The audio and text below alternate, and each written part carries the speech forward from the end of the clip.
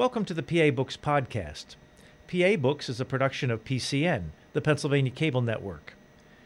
This program features interviews with authors of books on Pennsylvania people, history, sports, business, nature, and politics. While the focus is always on Pennsylvania, topics like the Revolutionary War, the Battle of Gettysburg, the Industrial Revolution, the coal and steel industries, and authors like John Updike, David McCullough, and John Grogan have a universal appeal. We hope you enjoy this podcast.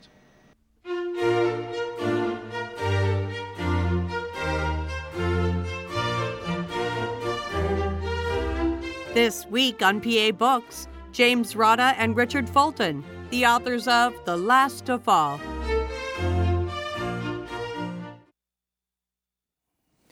Our guests are Richard Fulton and James Rada, and they are the authors of this book, The Last to Fall, the 1922 March, Battles and Deaths of U.S. Marines at Gettysburg.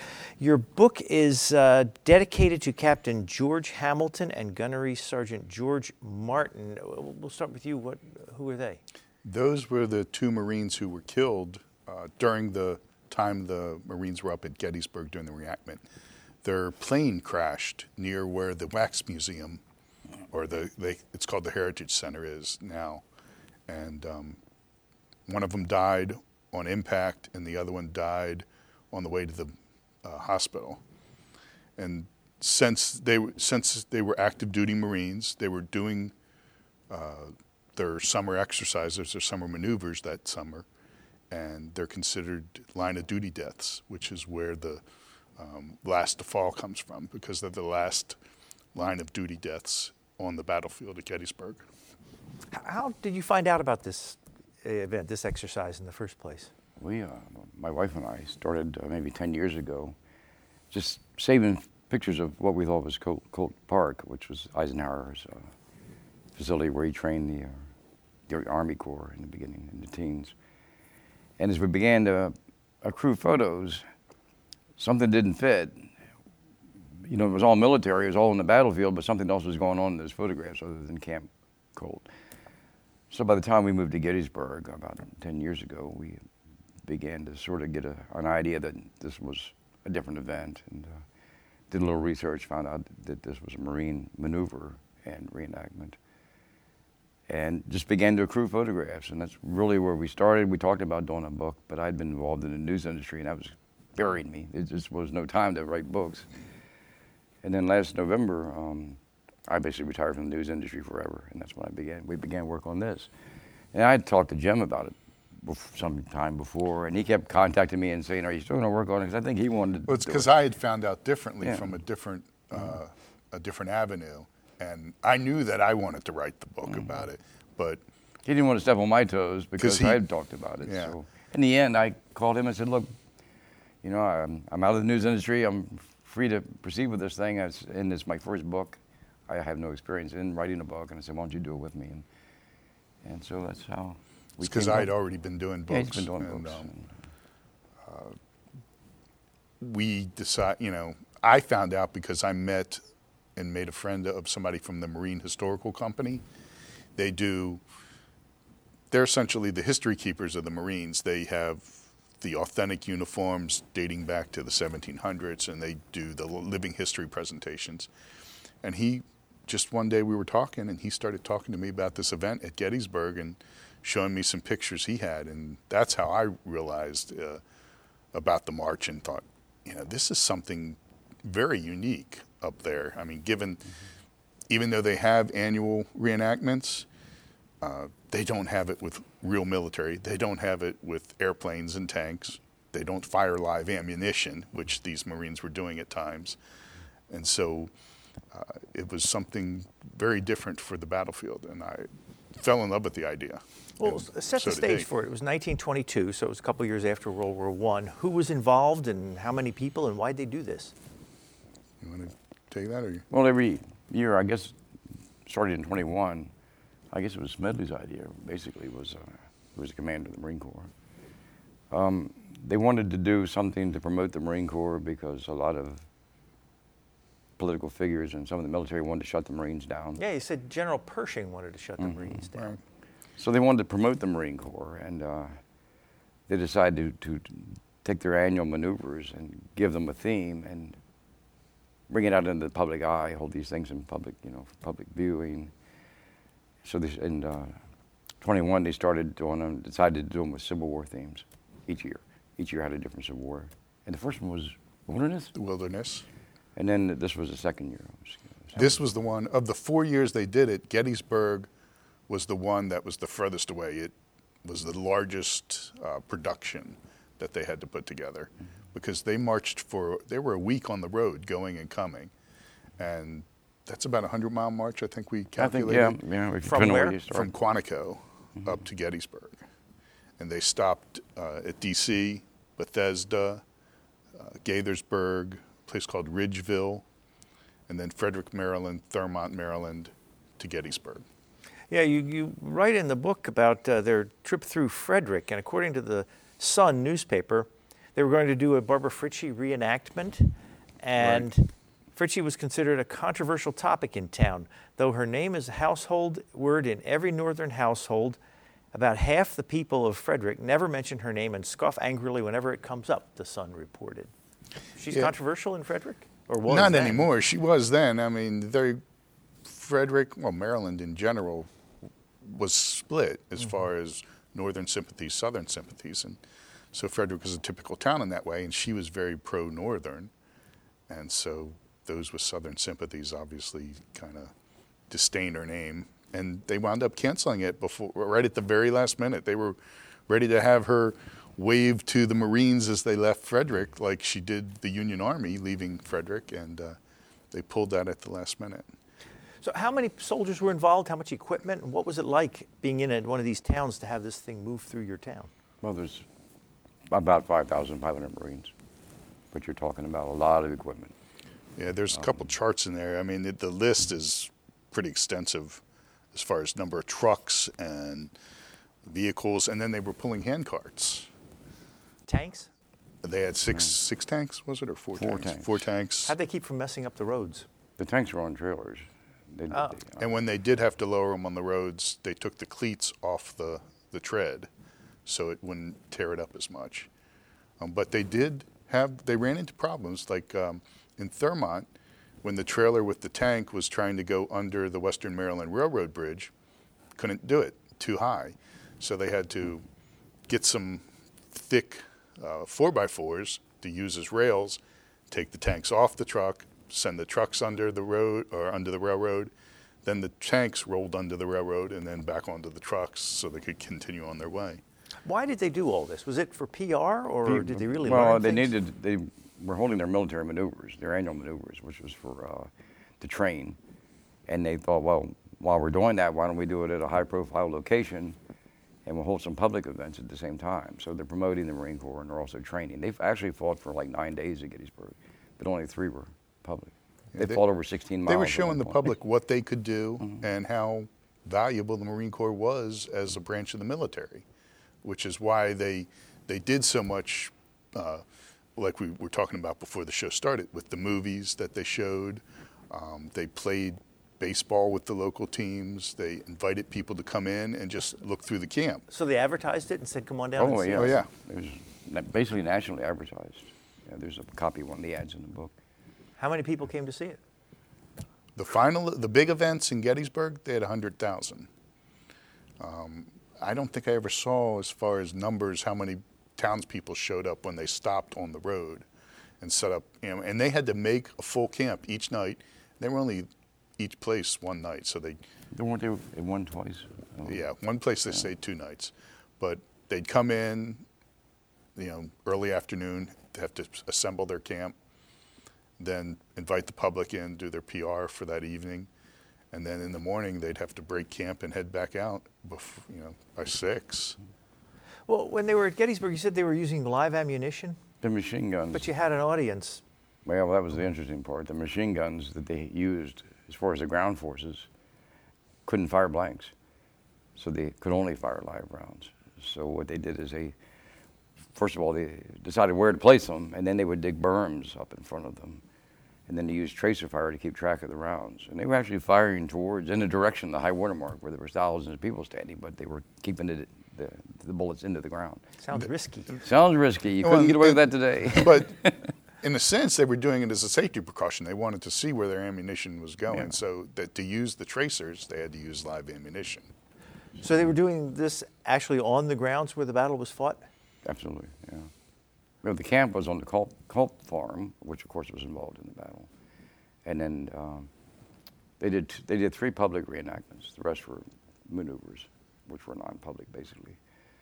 But all 3 of them, they charged the high water mark. So they were reenacting Pickett's charge. That was the only part of the battle that they were reenacting. They did 2 reenactments as it had been done historically. And then the third one, on July 4th, they reenacted it World War I style.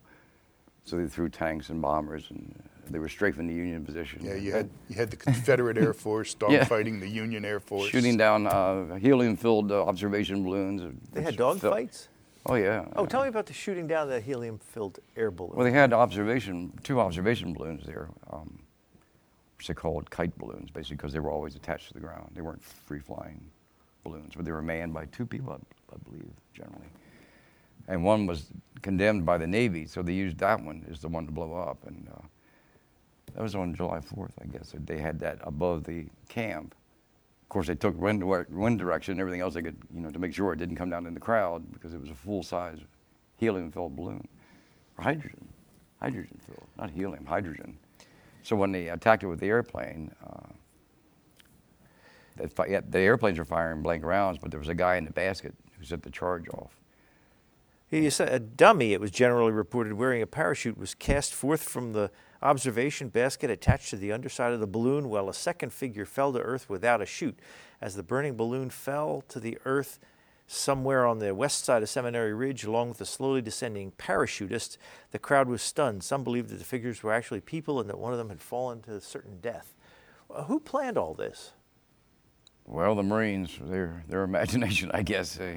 But apparently it was a live person was actually in the basket who set it all off and then jumped. And with he the was the parachute. parachutist. Yeah. And the dummy was the one that fell to There the were ground. several theories, but the most logical one, and one that we found some evidence to support, as well as the Marine Historical Corps kind of supports that one, that there was a live Marine in there setting the charges off and then jumping very quickly. How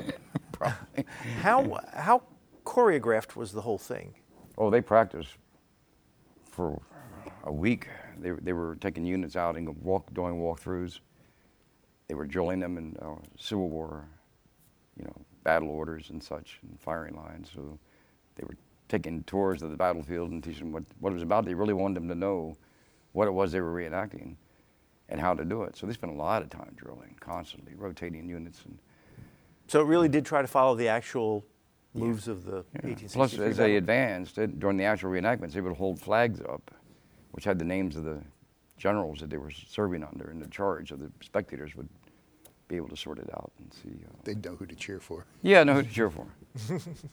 How'd they decide who got shot, who got wounded, and who made it to the high water mark? I think they left that to each unit, or they probably had For a certain instance, quota. when they were doing the mortar simulation, where how'd they do that? I forget. They fired something into the ground. Oh, they had shotguns with black powder rounds in them, and they would fire directly almost at the feet of the guys in the column. And so Of course, the spectators couldn't see it. All of a sudden, you'd have this huge white smoke ground charge going off. and the so- closest Marines had to fall dead. So it was that if you just happened to be in the wrong place at the wrong time, like in a regular battle, you were declared dead for that. Was there any part of the park off limits, like sacred? Well, you got to realize the military owned the park at the time. There was the NPS didn't own the military parks. So they restricted the battle reenactments to between Seminary Ridge and basically the high water mark. So it didn't occur anywhere else actually on the battlefield as we know it. I mean, obviously the whole region was a battlefield, but So if you go on Pickett's Charge Field today, might you find shell casings and things like that? We talk about that all the time. Yeah. It's like, gee, what's somebody going to think if they find a machine gun casing? there's got to be berms there full of machine gun rounds from the reenactment. But How close did the spectators get to all this? they were up on a high water mark. I mean, they were pretty much any place they could get to see it. So I guess, what was the road up there called then? It's not there anymore. Was it Hancock or something?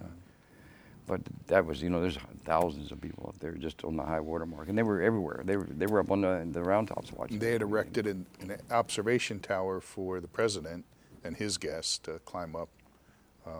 The park superintendent at the time got so into the historical reenactments that when the Confederates started to turn, he's like, "Get back there, Rebs!" He was into it. He was actually on Meade's staff during the battle. Yeah. Were there? There's a lot of veterans there. There were.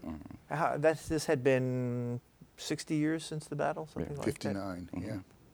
And as they went through all these towns on the march up, they made sure to invite any veterans they met, to come up to Gettysburg as their guest, as the guest of the Marines, to see the reenactments. And you'll see there's a picture in there actually of when they're marching through Emmitsburg around the town fountain, and there's 4 or 5 guys standing in front of the fountain.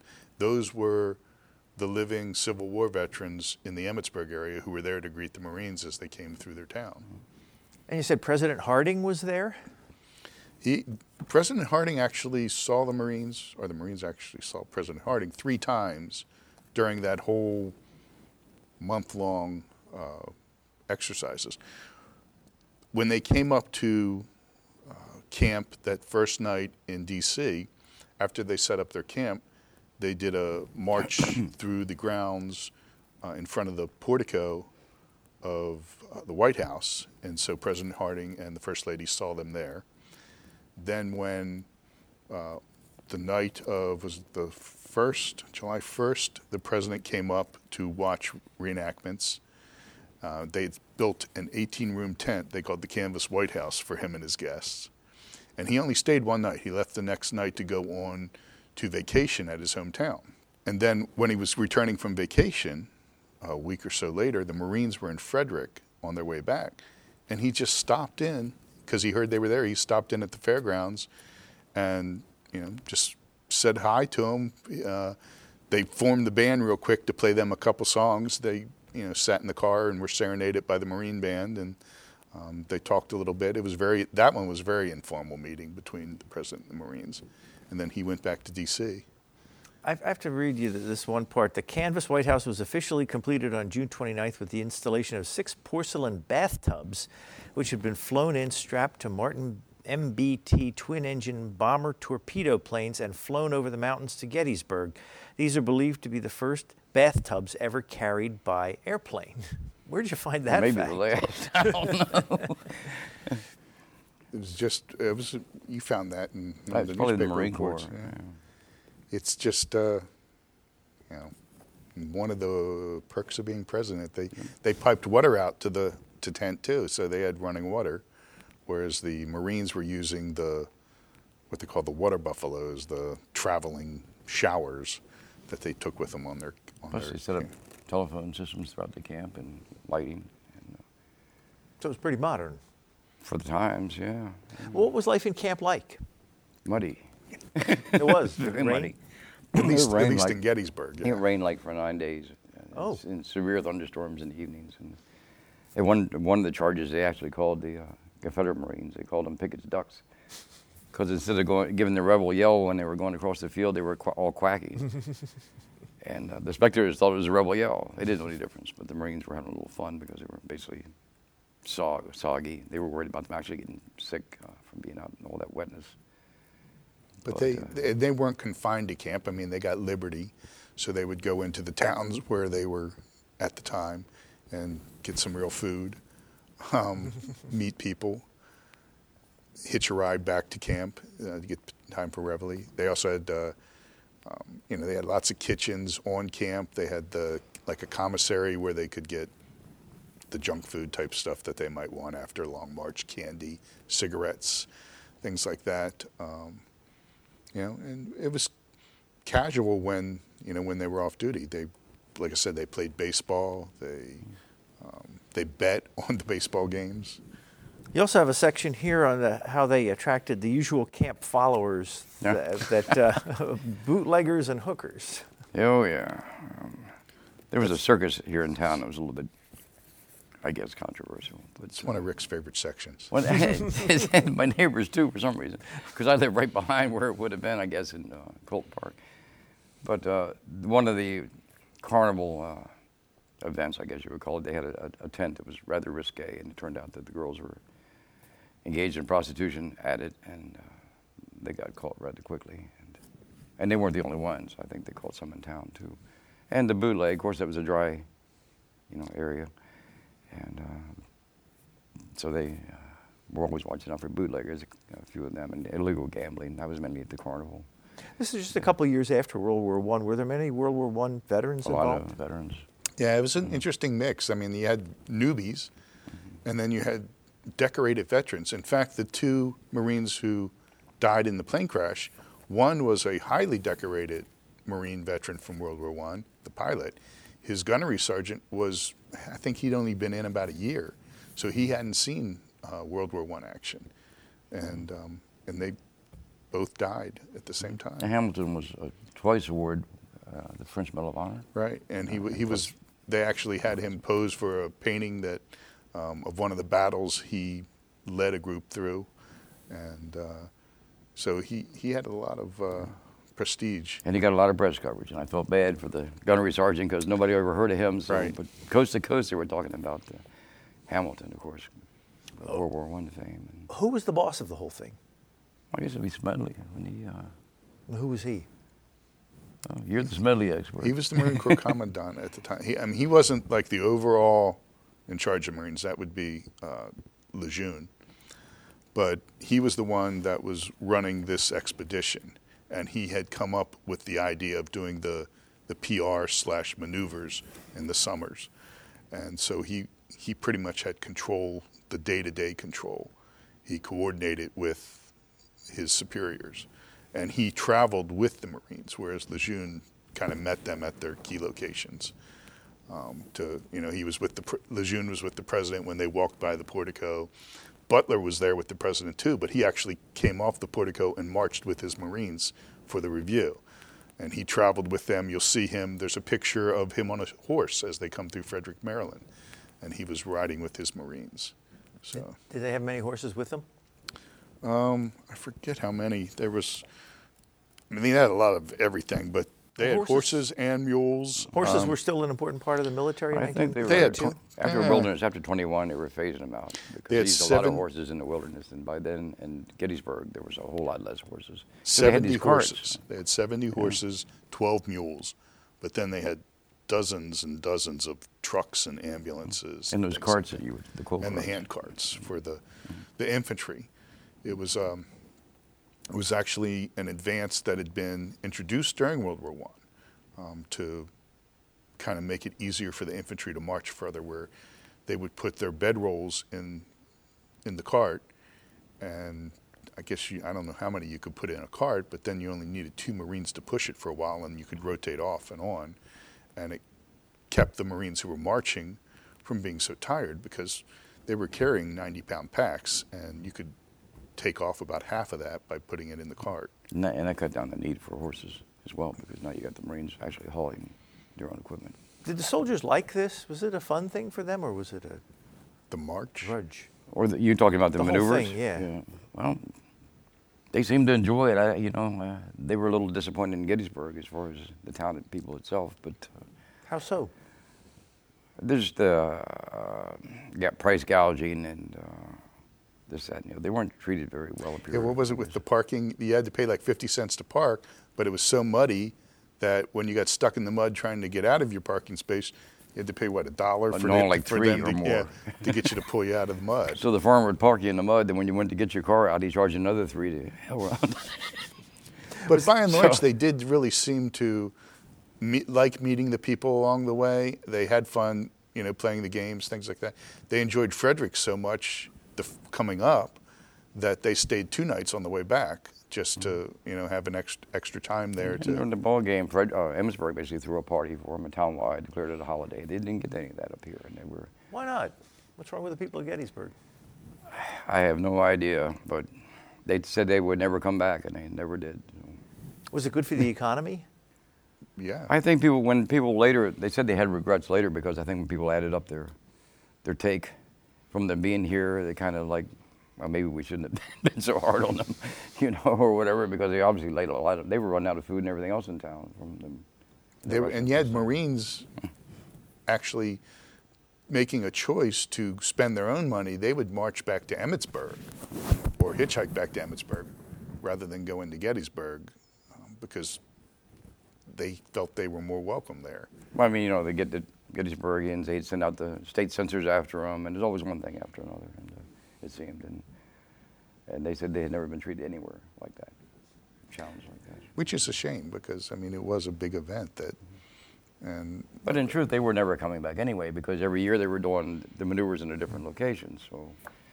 So there are a couple other celebrities there. You said Pigot's grandson was there and Longstreet's widow.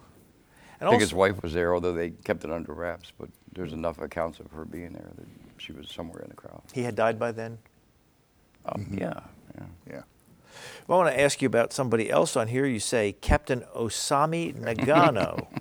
Now, who was he and why was he there and why was he significant? Well, they had a lot of military liaison from various countries around the world.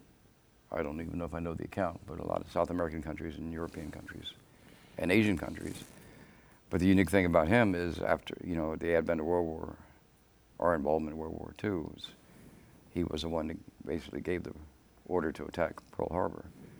Of course, he's standing here watching military maneuvers and taking notes all the time. 20 years before, yeah. Yeah, and I'm sure, it was, they were all marveling at the Marines. They were well known and such, and so a lot of military figures around the world wanted to see them. And yeah, they had made their reputation in World War I. Yeah.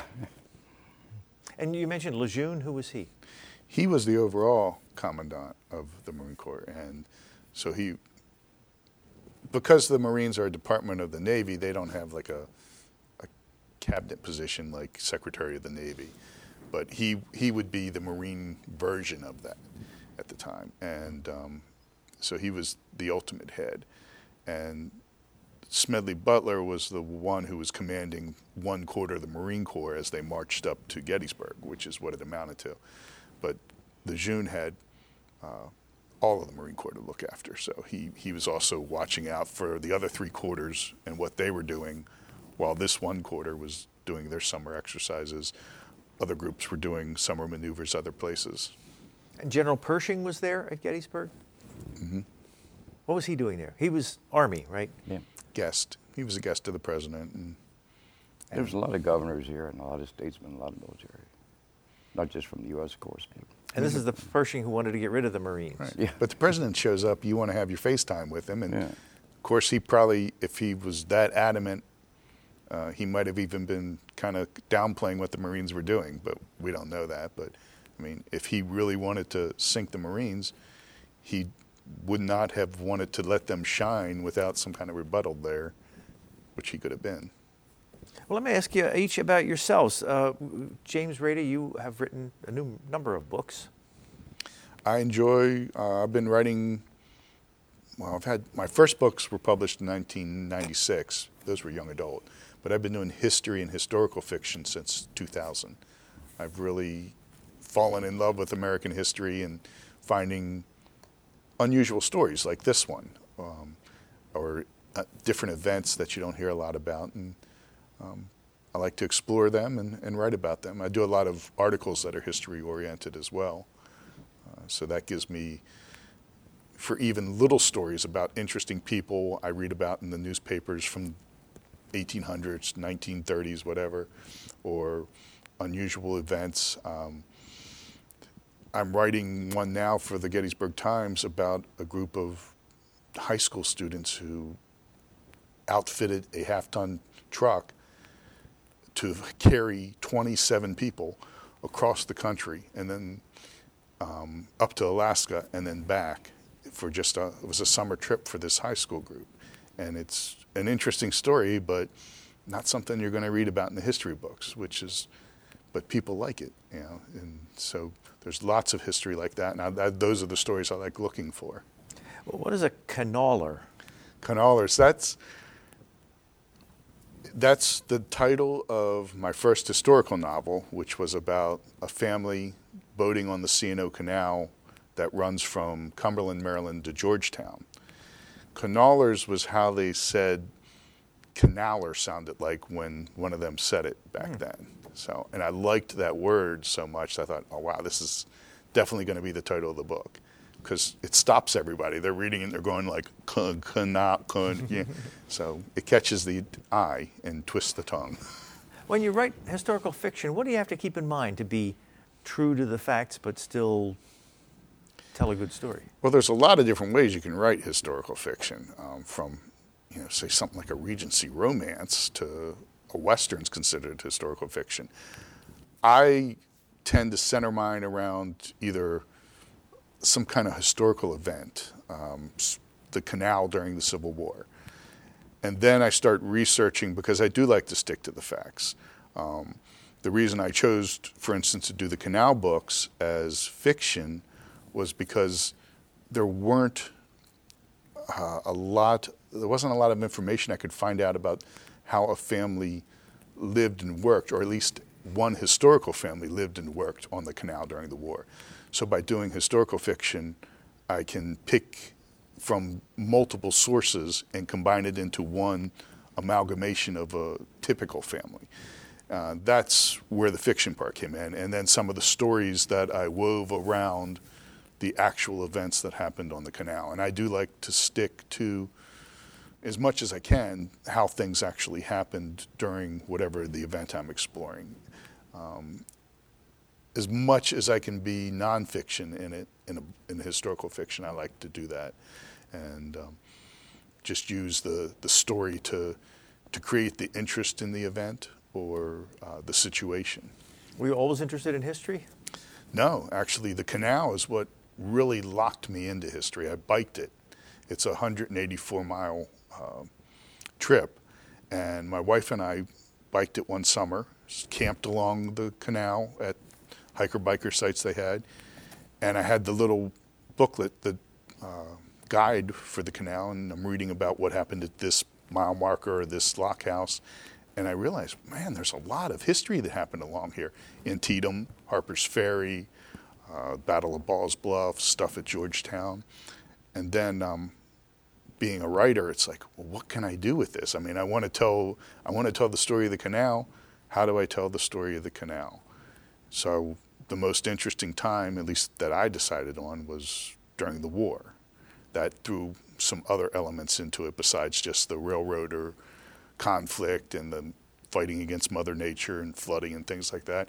You also had war going on around you and things that happened with that. So I saw a lot of different story threads I could work with. And then I just started doing the research to see situations that actually happened, and the interesting ones I wove into a story. Are you a full-time writer? I am now. Or at least a full-time freelance writer. I used to, like Rick, I was in the news business. We used to work together for a small newspaper in Maryland. And but since 2008, I've been doing freelance writing full-time. That includes articles as well as books. How many books do you have out? That are still currently in print, I have 8 nonfiction history books and 5 historical fiction novels. And I've got a few that are ebook only. How often do you crank out a new book? Maybe twice a year. Depends on the subject, how much I've have to research. I've done one as quickly as about 9 months from start to finish. Longest one's probably been more than 2 years to get it done. And the ebooks, do you publish them yourself? Yeah. And there's, like some books, I'll ebook format my novels and things like that, but some are just shorter topics that I'll put up as just an ebook only. And Richard Fulton, you said you were a newspaper man? For much longer than I'd preferred to have been, actually. I started off with advertising pay stub in a newsroom, but a vacancy came over for assistant editor, and the publisher asked me if I would take that position. So that's when I actually began journalism, which probably would have been like 83. What was the paper? Beacon in New Jersey, the Beacon. And stayed there until I guess '87, I was offered a position to be appointed as a spokesperson for the New Jersey Department of Environmental Protection. I couldn't turn that down, although I was hesitant because it's not the direction I wanted to go in. But I took that. I was with Environmental Protection for about 11 years and went with the U.S. DOE for 4 in communications. Did you still do writing on your jobs all the time? A lot of it, because I did all the press releases. Well, U.S. DOE, I was the director of communications for the Mid-Atlantic, but 11 years at the Environmental Protection, it was all communications, either a spokesperson or writing speeches for the governors or newsletters for the governors, or whatever was needed in the way of writing. That's what I did. This is your first book? This is my first book. How did it come about that you two collaborated on this? Again, it was because I knew he was interested, he knew I was interested, and he didn't want to step on my toes and go and do it if I was going to. So when I retired from all the news industries in November, I called him and I said, this is my first one, I don't know exactly what I'm doing. And with his experience, I asked him, would you come and do like chapters 1, 2, and 7? And he also did all the layout, which is a lion's share of effort. And that's what we did this in about 4 months, didn't we? I don't know. It went pretty smooth. Yeah, it went pretty smoothly just because, not only you and I were working on it, at the same time, your wife was researching pictures, finding pictures for She was our research assistant, so while we're putting things together, she's finding more and just pumping it into us. And, where'd she find the pictures? All over the place. Library of Congress, Marine Corps. They were a big source, Marine Corps Historical Society. Or National Archives. We would find a lot from newspaper clippings, and we'd have to backtrack to whether it was AP or UPI or one of the newsreel companies and try to find originals, and we're still finding them. So you have a lot of aerial photography in this. It was common at the time? Well, that was also part of their training. That was their combat planes taking the photographs. So I don't know how common it was at the time, though. But like you said, they had 30 planes, and so that was part of their training. And they also had radio communications with the planes, which was that was first. Yeah, unusual back then. Did they take movies? Yeah. Daily, they would take their marches and how they were greeted in towns, things like that, and rush it back to D.C. to get processed, and then rush it back to wherever the unit was that night to show. So about a day lag. Yeah, amazingly. We've been hoping we can find some of it, and haven't Plus, been. there was the newsreel companies were there, like Pathé and stuff. They were filming. It was being shown all over the country. Could you tell the story you told before we started this about the movie theater in town complaining? Good. Well, the Marines, wherever they traveled, wherever they set up, they had outdoor, temporary. Yeah, movie and one of the pictures from Thermont, you can see the movie nice, screen in the shot. So they had their movies every night, everywhere they went. And so when they got to Gettysburg, they set it up routinely. By the way, the camp was located between the Virginia Monument and basically Colt Park, and fronted on Emmitsburg Road. And somewhere around the Lee Monument, they set up their nightly movie theater. Movies of them Well, they also exercising? They also got commercial films, so they were showing other films other than Yeah, that. That's what got the state censor involved. We saw one reference in the newspaper that they were showing cartoons. Yeah. So it was kind of like, actually going to a regular movie theater. Yeah. So they apparently the local theaters, of which I only know one, but complained to the state because, their argument was these movies had not gone through the Pennsylvania state movie censors, and thus been approved for showing. And of course, the real reason was they were diverting all these people from town to come out watch the movies with the Marines and they're in a camp. Watch them for free. So in the end, the state censor, or representative of that office, showed up and went on to the camp and confronted the Marines, saying that they had to shut it down, that they weren't allowed to do that until they had state approval to show the movies. And ultimately, it ended up with the Marines basically escorting them off the camp, telling them this is a military compound, you have no authority here. And they were invited to leave, and they did. And that was it. Not that they had a choice. Yeah. Richard, I have to ask about one more line in your bio here. You've an established record as a lay professional paleontologist. Oh, yeah. What's a lay professional? A lay professional is a person who's been published in the industry, but that's not what they do for income, as you will. So I've done a lot of field research on new species and new sites, and for fossils. I guess the last big one was the largest early dinosaur site in Maryland I found about 10 years ago. The USGS is named after me, and it's still very productive. We've taken like probably thousands of reptile tracks off the site, and fossil fish and insects. And Where is it? Rocky Bridge. How'd you find it? A tip from the farmer, basically, or not the farmer, the family that owns Landowner. the farmer. Yeah, they board horses there now, so it's not a farm. But Well, so you got a tip I had done an from- article on dinosaur tracks being found in the Emmitsburg area back in the 1800s, and she read that and she thought she might have something similar on her site, and invited me down to take a look. And well, they weren't dinosaur, but they were definitely reptiles, definitely the same age. And so. And you dug? Oh yeah. In fact, You had University of Oklahoma students out there this summer? that was Nebraska. We had 2 Nebraska. dozen University of Nebraska students here this summer. Is it open to the public? I mean, can people go look? Only if you contact me.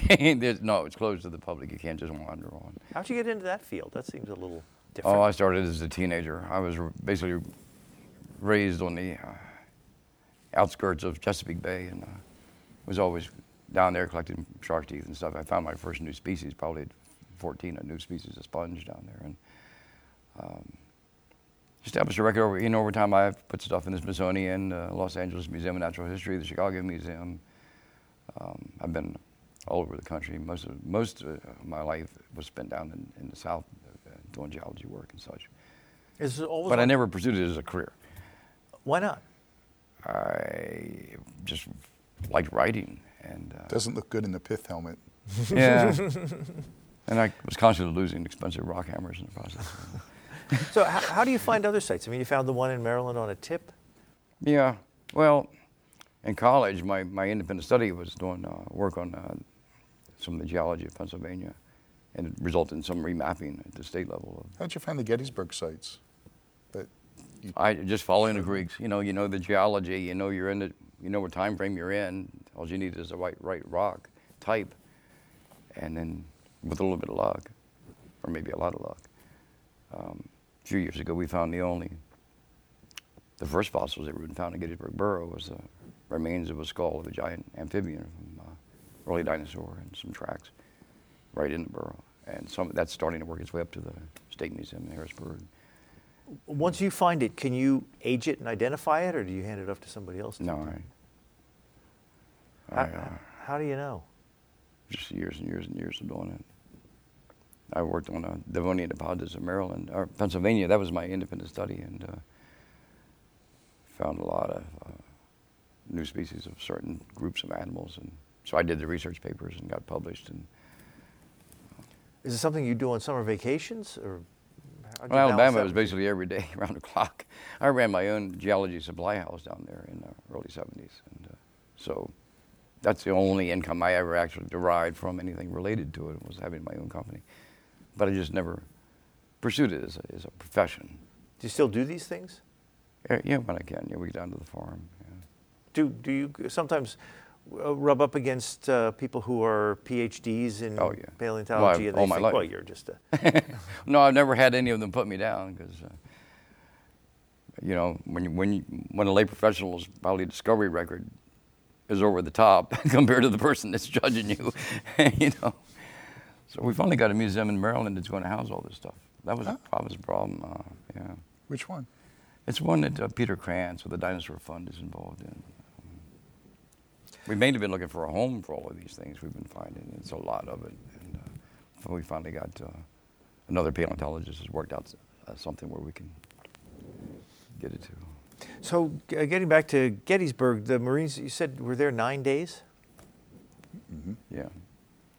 What did they learn from it? Did they accomplish anything? Well, they actually had classes in history, and when they got there, like Rick was saying earlier, besides all the training and practicing they did, they had an education in the Battle of Gettysburg and the tactics and strategies. Command and control was a big stress thing.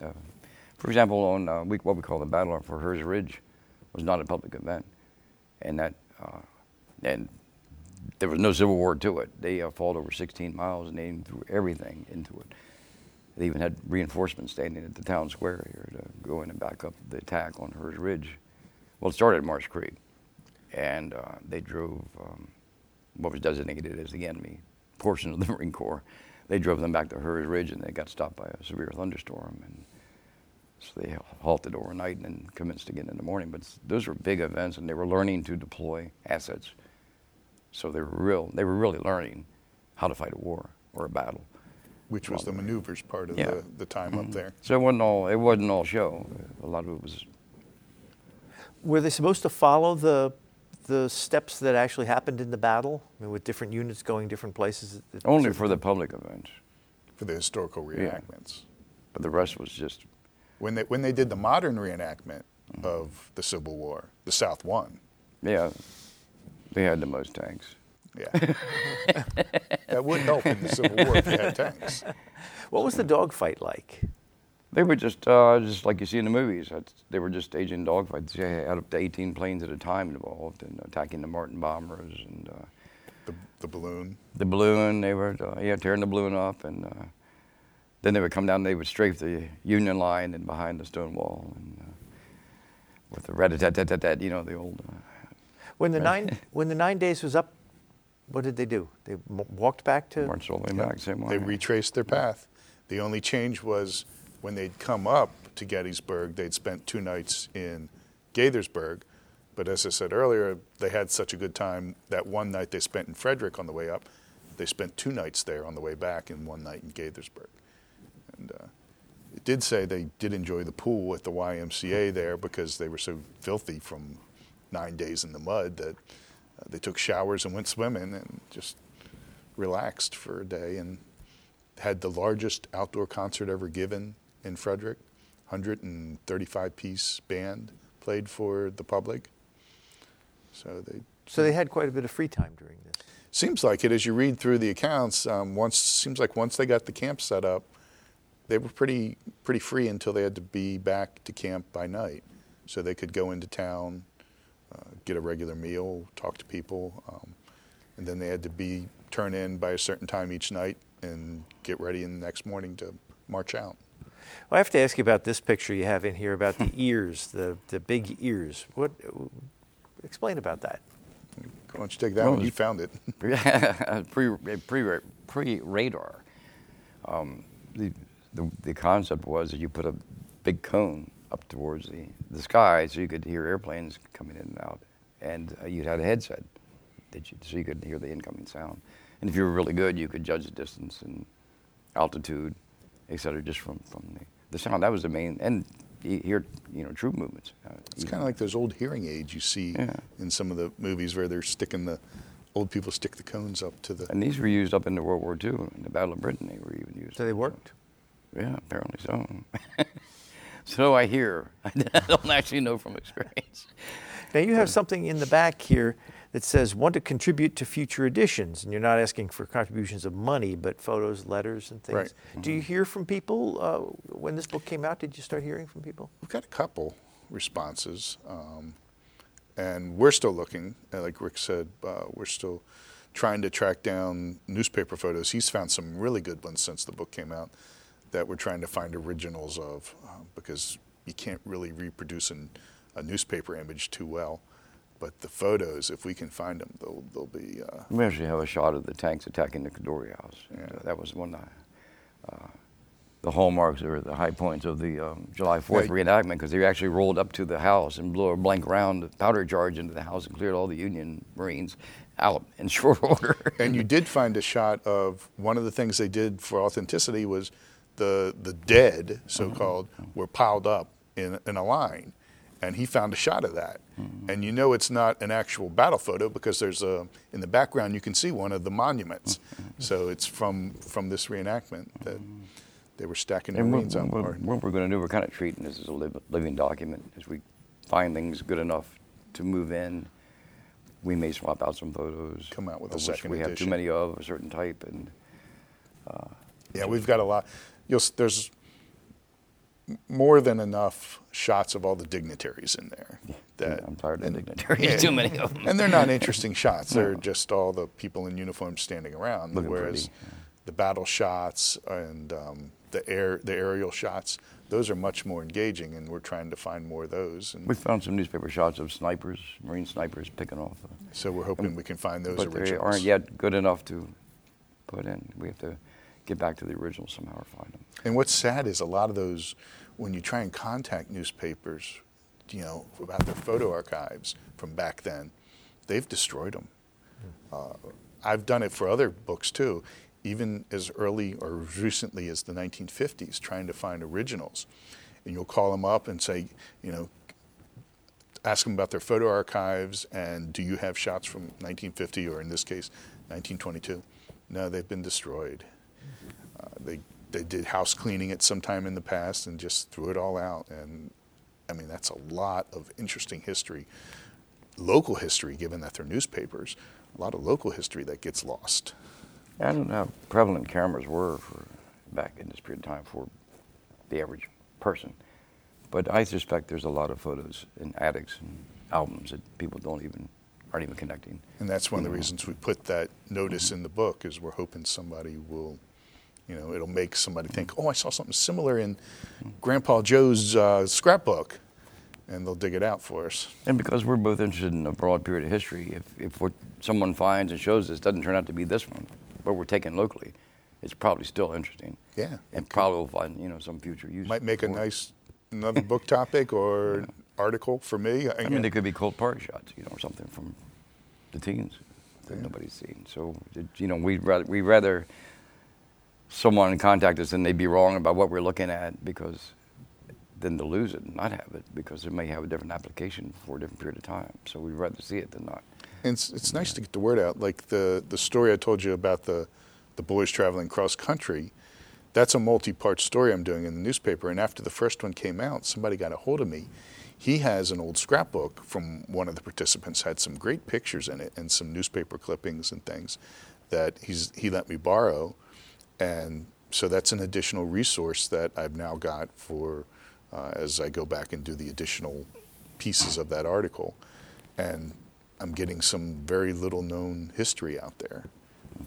What kind of shape was the battlefield in when they were done with it?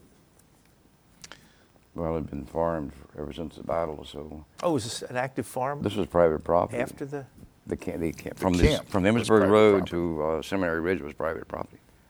I don't even know when the park acquired that, but during this event, that was all farmland that was being farmed. And some of the battlefield is still being farmed. So that, somebody said something one time in one of the message boards about the book. I wonder, there's Marines, they messed up the undulations of the land. But I think plows had been doing that for long before and long after. So. And it was certainly muddy after they left, but that was rain, and given their equipment, they churned it up a bit. But they were from out in the aerial photographs, you can still see some of the trails from where the equipment. They tried as much as possible.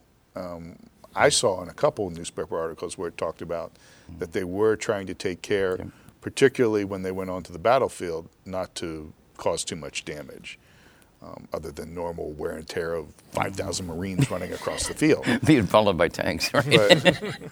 But for instance, they take the cleats off to not damage roads and things like that. When they came to the battlefield, the heavy equipment, they sent a different route to the camp than the lighter equipment. Right. So they trying to avoid, damage, as much damage as they could. I mean, by the way, when they arrived, as they were arriving, a lot of this field was under crop. The Marines actually helped the farmers harvest the wheat to save it as they were setting up the camp. This was in July they did that? Yeah. Well, June. They started Very arriving in June 26th Yeah. into July. So this is your first collaboration together? You think you'll do another one? We have another one planned over the winter. There's a cover shot in the back of the other. We want to do something on the other maneuvers that the Marines did. At other Civil War battlefields? Yeah.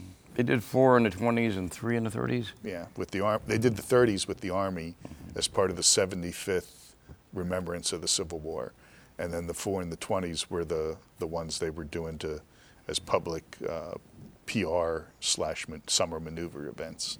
So the plan is each chapter of the book will be a battle, a year.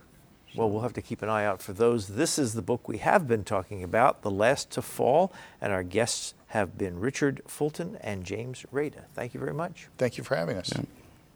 Appreciate it. You've been listening to a podcast of PA Books, a production of PCN, the Pennsylvania Cable Network. We'd like to hear from you. Our email address is pabooks@pcntv.com. Like us on Facebook to learn more about PA Books.